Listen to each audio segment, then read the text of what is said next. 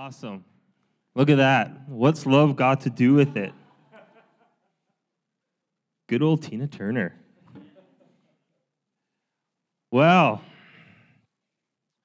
very exciting. I can feel it. It's really wonderful to be amongst some of the most faithful people. Look at you guys.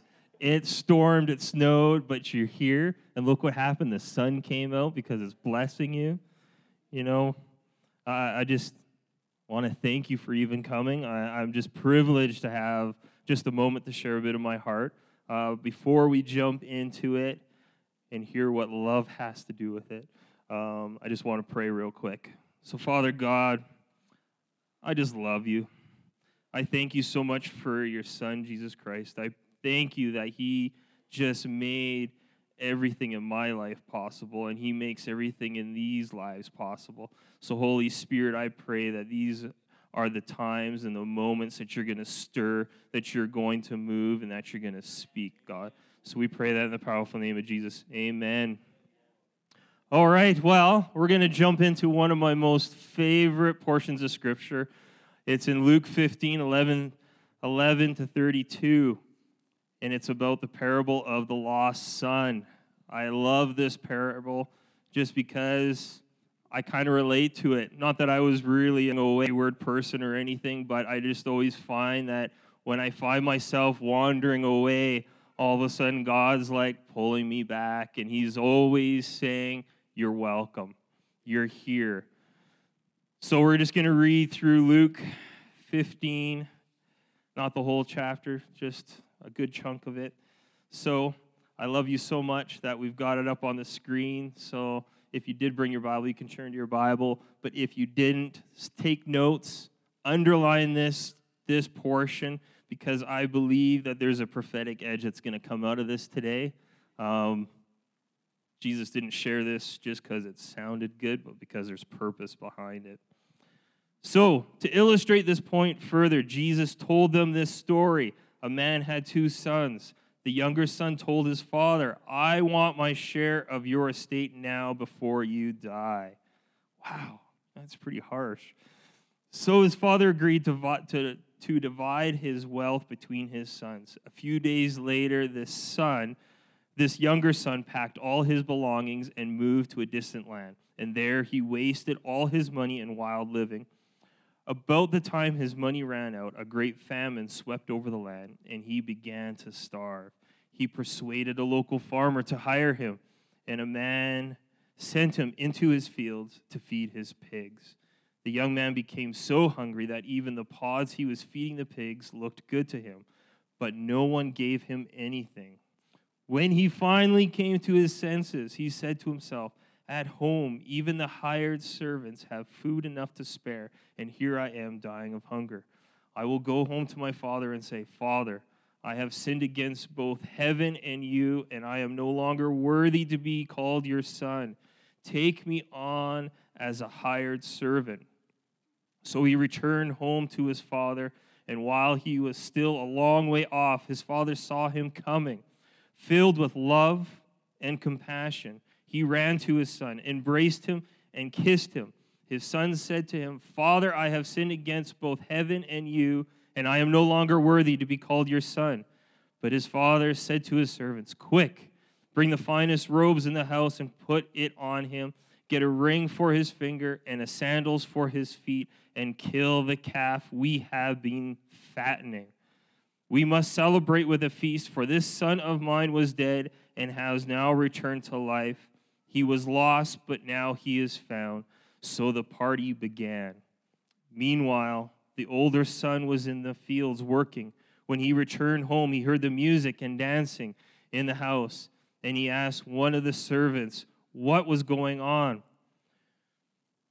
'Your brother is back,' he was told, 'and your father has killed the fattened calf. We are celebrating because of his safe return.' The older brother was angry and wouldn't go in. His father came out and begged him, but he replied, 'All these years I slaved for you and never once refused to do a single thing you told me to do. and in all that time you never even gave me a young goat for a feast with my friends. Yet when this son of yours comes back and squanders all your money on prostitutes, you celebrate by killing the fattened calf." His father said to him, "Look, dear son, you have always stayed by me, and everything I have is yours. When we had to celebrate this happy day, for your brother was dead and has come back to life. He was lost, but now he is found." I think probably one of the things that stick out the most in this scripture is when he was returning to his father. And his father was sitting there watching. You know, it says that he saw him a long way off and he was watching. And it kind of reminds me a little bit of a story. Would have been my, early adult years. There was this very beautiful girl that kind of caught my attention. And I was working at, Heritage Christian Academy at the time, and they had a second floor that had windows that kind of looked almost 360 degrees out. So, I knew what car she drove, so I'd be, at a certain time, I knew I'd be there because I knew at like around 4:45 she would show up at this school. So I'd sit there and I'd be watching and waiting, and then, oh, there she is. And all of a sudden there was this anticipation and excitement that was inside of me that I knew, okay, I can see her coming, so I can run by the door and be like, "Hey, fancy meeting you here." Hence, that was the early days of Moira and I. But, there was that sense of excitement and joy. And I think what it was in verses 20 to 21, the Father had this love where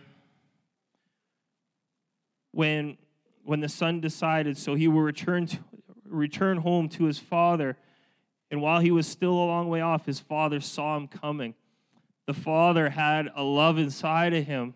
Even though he knew he had left and taken what was his, he always knew inside of him that there's going to be a time when he returns. There's going to be a time when he's coming back, right? And his love was always watching. His love was always looking. And that's what love has to do with it, is we're always watching, we're always looking. And Jesus does the same thing for us. He's always watching. He's always looking, right? And see, the Son had to come to a place of repentance before he would return. But, with the Father seeing him so far off, there's this word that comes out of this, which is called homecoming, right? And see, the Father saw him coming and being filled with love and compassion. He ran to his Son and embraced him and kissed him. And then his Son repented, right? And it wasn't like the Father said, "Well, you need to fix this before you can come back in." He was like, "No, I know because you returned that you are here, that you are wanting to come in." He wasn't like, you need to figure all this stuff out. And one of the things that always bugs me the most is when I hear people say, "Oh, my child is so far from God." And I'm like, no, they're not, right? Because the thing is as soon as they come to that place and turn around, God is right there. They don't have to do anything to get all the way back to where they started. God will meet you where you are, because love has so much to do with where you are that God will chase you, right? And it is, I love what Norma said. She drives all the way from the west to the east, right? And as far as the east is from the west, that's how far God removes your sin from you, right? By the way, Norma, you might have to repent living over on the west side. Us from the east side, Anyway, I just had to throw that in there. But there's going to be a couple pictures here that I want to throw up. And it has to do with homecomings. And I thought it was really fitting that because, this is Remembrance Day tomorrow, and this is a time that we think back to soldiers coming home, and a lot of them never ever made it home. And how many parents were always watching and waiting for the news, and then all of a sudden they see the gentleman dressed in certain uniforms that would, knock on a door, and it's just like the dread that would come across. But there's these pictures that you see of pure emotion, right? And so when the father ran and saw him, and he was filled with love and compassion, embraced him and kissed him, we've got a father and son here, and it's so powerful when you think about how, the emotions are so strong. The love is there. We can just go to the next slide. Sometimes it's even just breaking protocol. These soldiers are here in the regiment, but the family is so excited to see their dad, to see their husband, that they run and break protocol. And you can see the joy in their faces, right? Love and compassion. Love has everything to do with it. We'll move to the next one. See, there's nothing. It's just like, I don't want to let go. And that's where the father was he had this anticipation, this preparation in his heart where he never was going to let go because he knew there was a return. And we can go to the next one, right? The embrace. The embrace is so strong that, it ushered in that forgiveness where the son just knew that I didn't have to do anything more. I just had to come. We'll go to the next slide. See, the son just or the daughter in this one, but the son was just running towards his father. And then the last one, see, it's just pure emotion. And I think, as we look at our lives, and each one of us have had a moment where, someone maybe has been away, or we haven't seen someone, or maybe someone was a prodigal and they came back. There's just that pure emotion that comes in.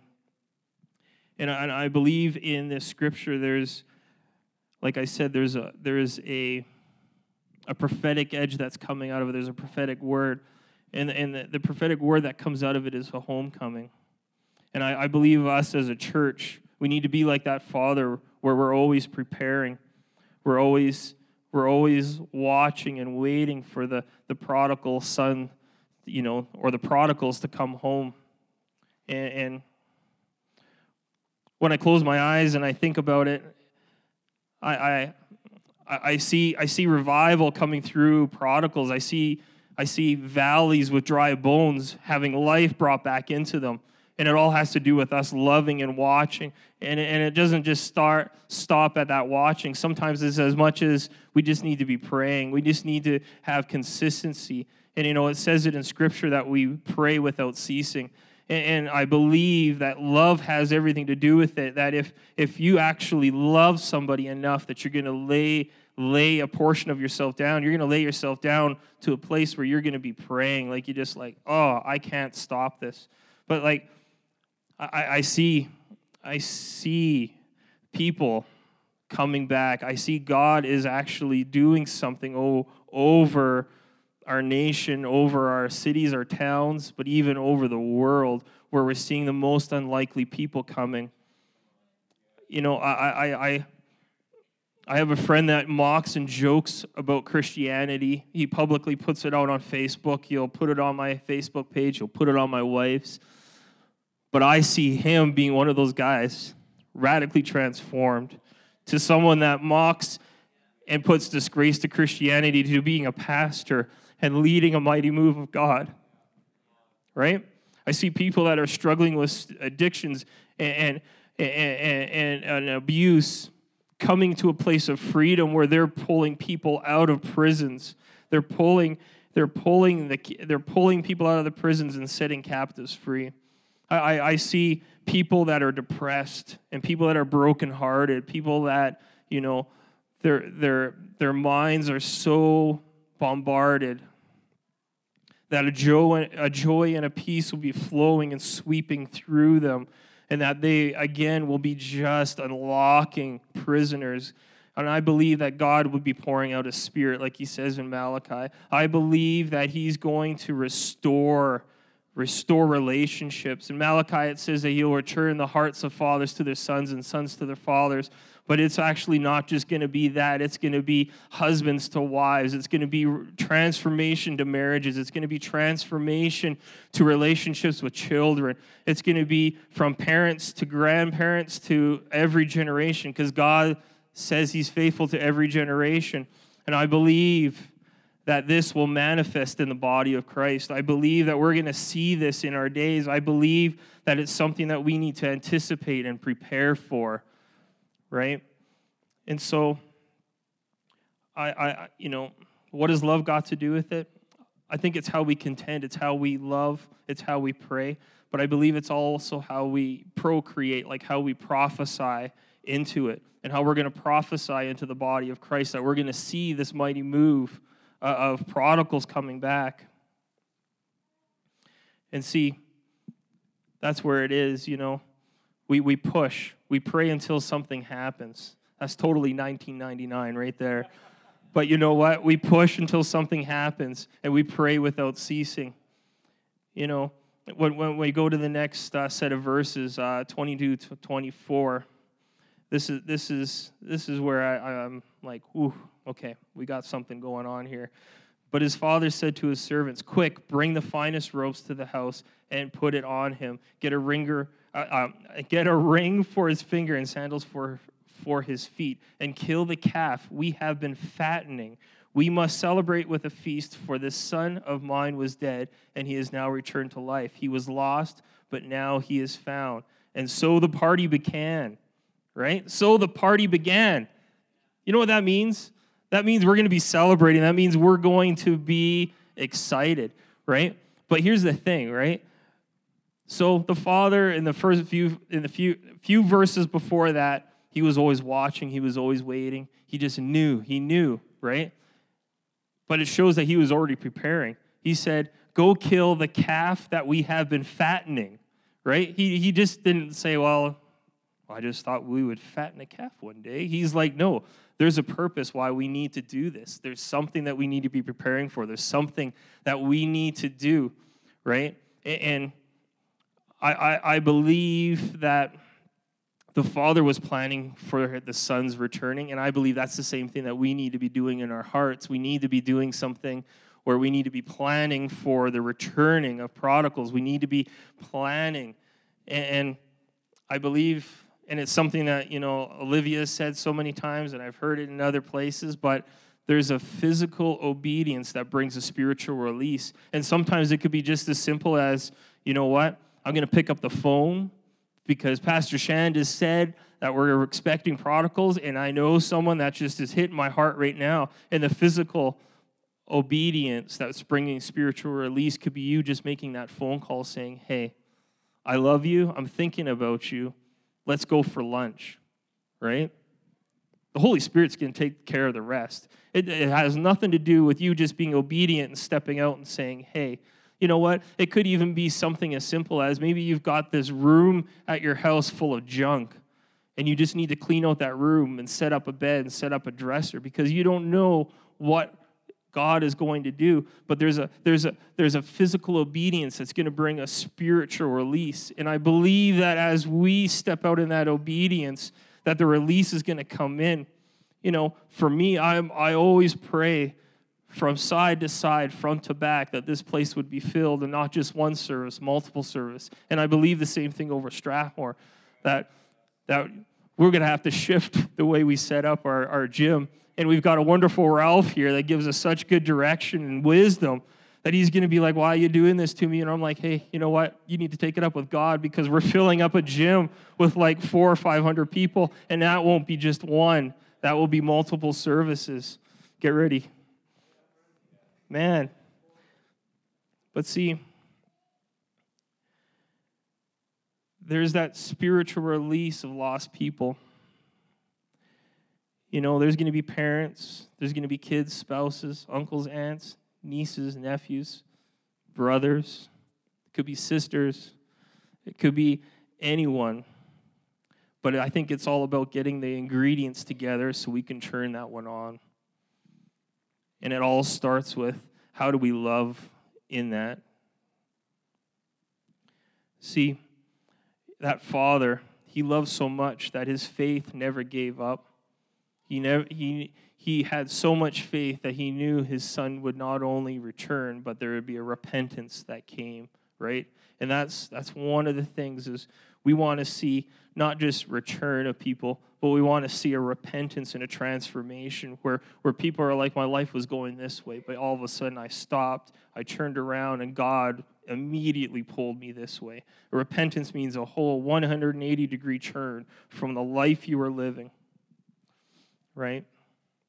See, in that story, his love didn't put his son so far away that he had to work his way back into the home. Grace was given. And in Isaiah 61:7, it says, instead of shame and dishonor, you will enjoy a double share of honor. You will possess a double portion of prosperity in your land, and everlasting joy will be yours. Right? There's no shame. There's no dishonor. Maybe you know that prodigal. Maybe it could be, someone that's related to you. But it's not about, okay, well, we need to deal with this because you did A, B, C, D. Don't put that kind of a name on them. Just love them. God is the one that's going to take them. You just have to be that one that's just, hey, I love you. I'm here, and I'll walk you through it.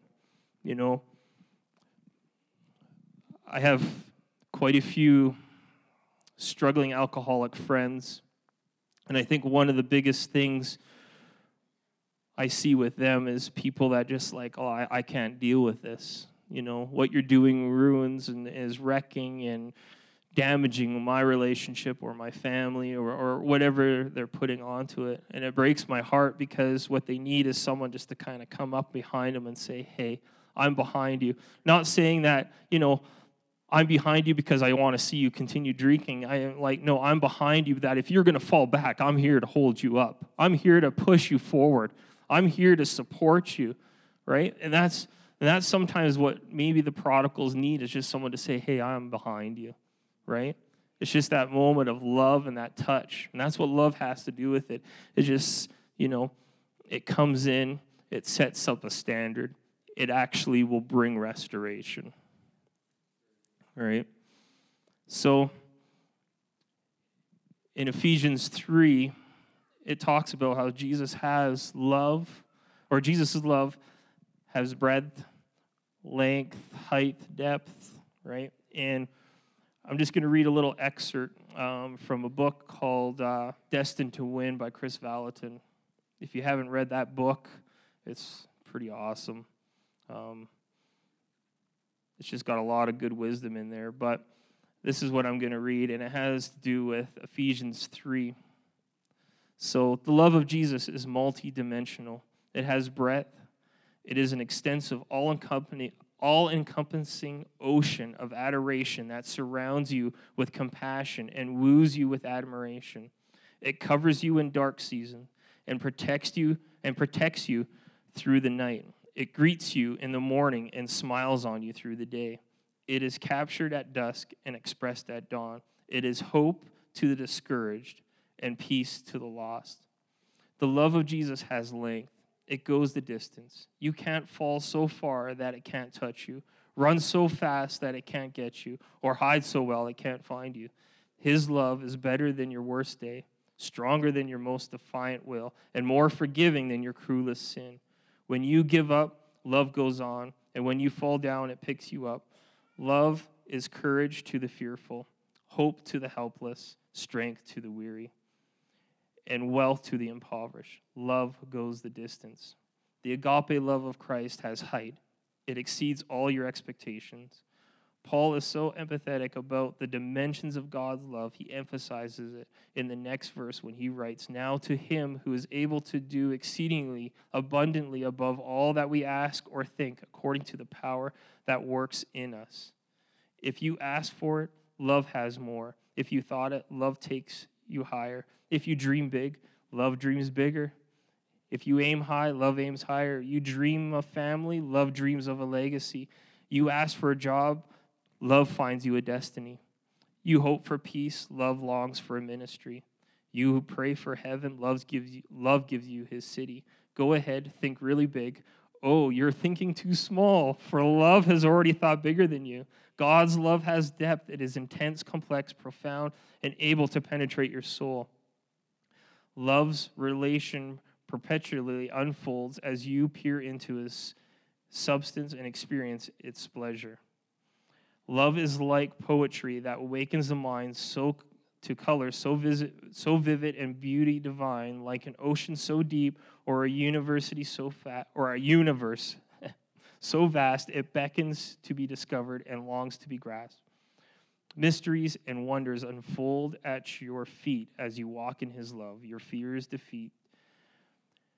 Deeper and deeper you tumble into God's, enriched by his goodness and changed by his love. The depth of his mysteries is hard to explain, for the ocean that is around you is in you just the same.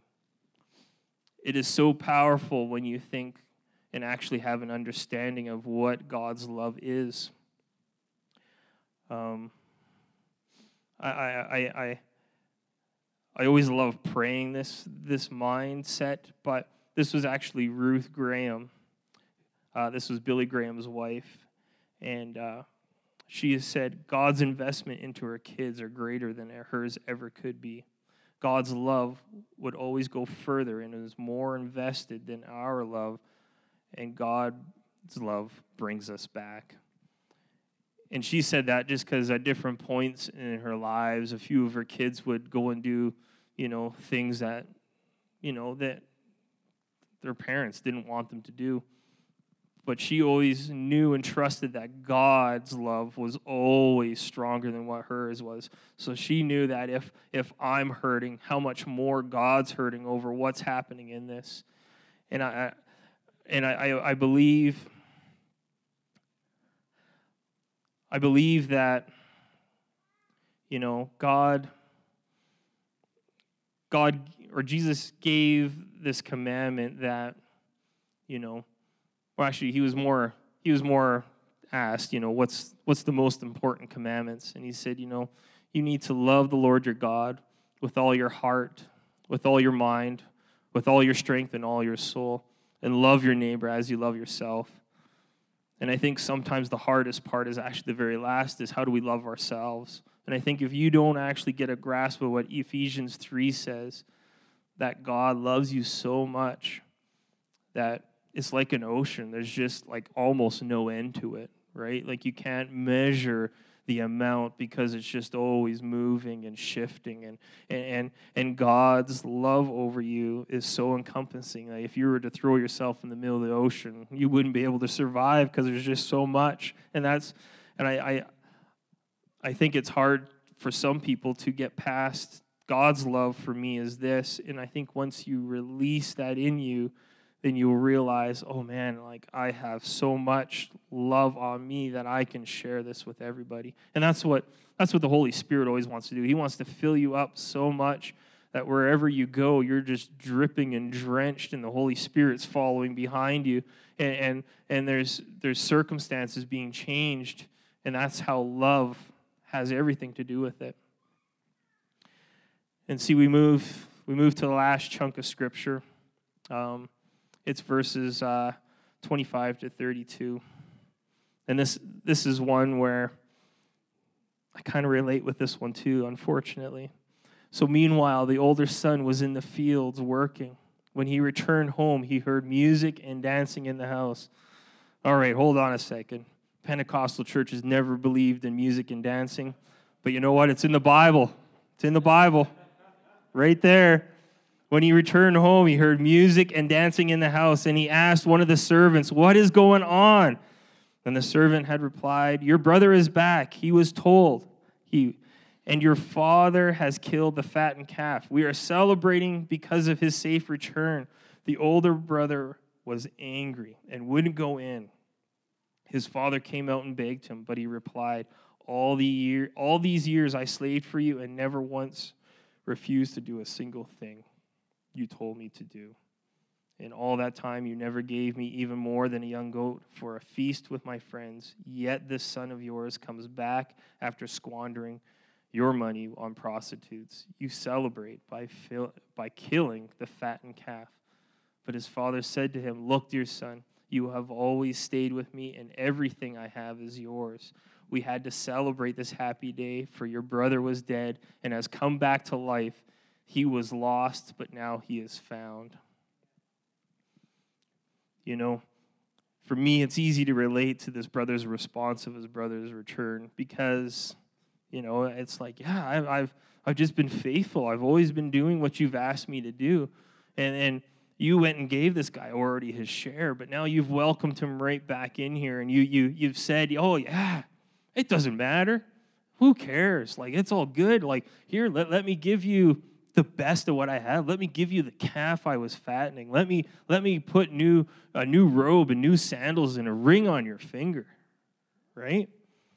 And you're just like, I just got ripped off, right? He already took his share of the inheritance, and I've been working to build my inheritance and doubled it, and he threw it off on silly girls. Like, no way. This is not fair. This is not right, right? But the thing is there was a jealousy that came in, right? And we have to be very careful on the jealousy that comes in. And it was actually just this week, these words got put in so perfectly. You know who you are that said these. But you know what? Jealousy is that feeling of being displaced, pushed out, invisible, overlooked, forgotten, passed over. The spirit of jealousy sets in, creating a displaced and insecure feeling. And jealousy will enter in as a misunderstanding. And see, that's where the brother, he allowed that jealousy to come in and fill him. He allowed it to come in. And see, that's where we got to be careful of the trap. There we are. If you've never watched Star Wars, you need to repent and go watch, because then you'll understand who this guy is. I think his name is General Akbar or something like that. I can't remember. But anyway, see, jealousy can land you in a trap, right? This mindset the brother can land you in a trap, and you got to be careful because it's unreal how it can actually just shift you to a different place. It's gonna, and to be honest, jealousy is actually murder in diapers. That's the best way of saying it. That spirit of jealousy is where you can be like, "Oh, I hate this," and you know what? And that's just the small version of where murder comes in. And I'm not saying that you're going to become murderers if you have a bit of jealousy in you, but you gotta not let it have territory. You got a lot more that God wants to do. So it's just handing that down. It's just coming to the altar, right? And there just seems to be so much division lately, and like you can go on Facebook, you can go on TV, it's all over our news. Like we just had an election, and it's like it's actually mind-blowing some of the crazy things that are being said and coming out of it. And you got to be careful not to get stuck in that trap, because it seems to be that there's being more and more people being excluded because they don't agree with one person's opinion. Like there's a group of people that are trying to leave Alberta, right? And I'm just like, unity needs to be one of these things, right? And there was a quote by Whit Toland that says, "The devil is the chief divider. He knows where there is division, he knows where there is division, no power can flow."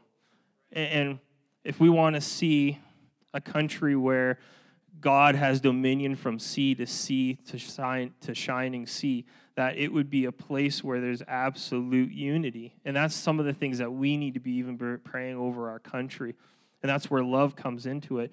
Our country actually is like a prodigal. We need to be praying to see a return of the move of God coming into it, right? When we sing our national anthem, we hear God keep our land glorious, strong, and free. Like that's huge, right? But sometimes these traps get a hold of us, and And it's immediately obvious that when this comes in that, well, I can't love this person because they think this way, or I can't agree. We lose sight of where Jesus said, you know what? We're going to love the lost. We're going to, if there's even one lamb that's gone, do I not leave the 99 and go get the one? And I think if we look at it this way, we can't stop loving people because we don't agree with them. We have to love even when it's difficult, right? I'm not saying that you have to agree with everyone and just be one of these, like, yeah, that sounds good, Oh, sharks are dangerous. Yeah, I agree, but they're so majestic. Oh, yeah, they're so majestic. Like, you know what? You can have an opinion. You can have a preference, right? But don't let that be one of those things where it's just like, no, this is it, other than Jesus, right? Jesus, no, this is it, we're not going anything past that. But it's not like, I think if you voted a Green Party or whatever, right? Like, oh, I can't talk to you. You know what? That's silly stuff, right? Jesus says that you need to be people that love, right? And when you think of John 3:16, for God so loved the world that he gave his only son, that whosoever believes shall not perish but have everlasting life. But it's the second verse, right? It's 17 that really, really comes in. But God did not send his son into the world to condemn the world, but he sent him to save the world through him, right? And that's the thing. The brother was sitting there condemning and jealous, and he's just like, oh, look at him. He's worthless, right? And that's, you know what? Jesus didn't come to do it.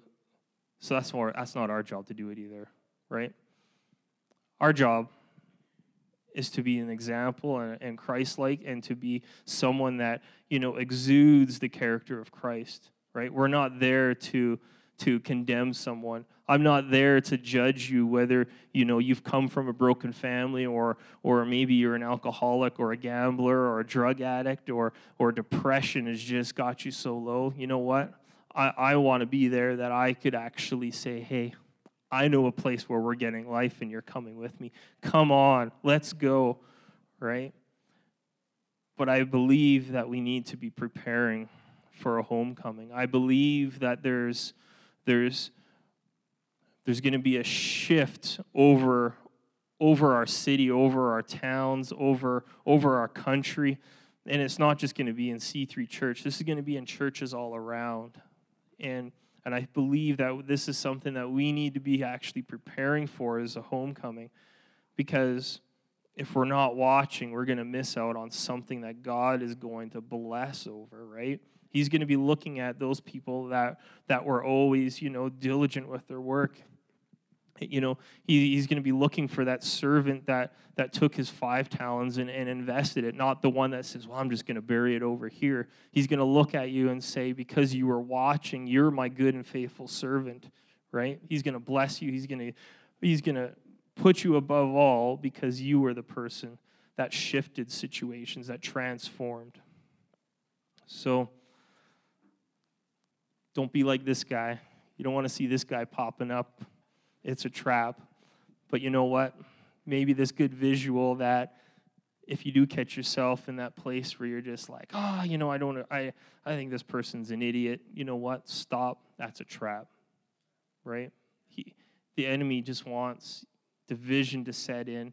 He wants you to actually have no power, to have no authority, to have no stance in that situation. So I think this morning we've still got maybe 3 minutes. I think we're going to pray for 2 things today. If you have someone that is just on your heart that, I wish the love of God could just change their situation and bring them back, we're going to pray for that. But the other one is maybe you've got that heart where it's just like, oh man, I just can't get past this. Like there's hurts that are there that won't allow me to get past that. I haven't got to that place of forgiveness. I haven't got to that place of reconciliation. And see, Jesus wants to be like that. Jesus is that Father in that story. He's like, it doesn't matter. And I think reconciliation is one of the most healthiest things that you'll see in any kind of relationship. It's something that God said He'll pour out. He said He'll turn hearts from parents back to their children. And the enemy doesn't want you to have unity. He doesn't want you to have any kind of wholeness. So if in one of those two areas where you're struggling with, or you know someone that just is a prodigal and you're just like, I've been praying and I feel like I'm not seeing any return, I'll have you stand up. But if you're also that person where it's just like, man, I feel my heart is struggling. I feel that the hurts have gone deep. I feel that,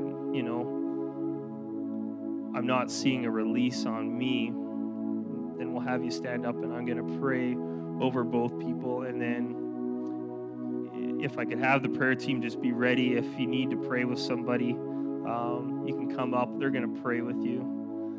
But we're just going to open this time for the Holy Spirit just to do a work and do a move. And we'll see, God's a family. It's God the Father, God the Son, and God the Holy Spirit. And He wants to see unified family.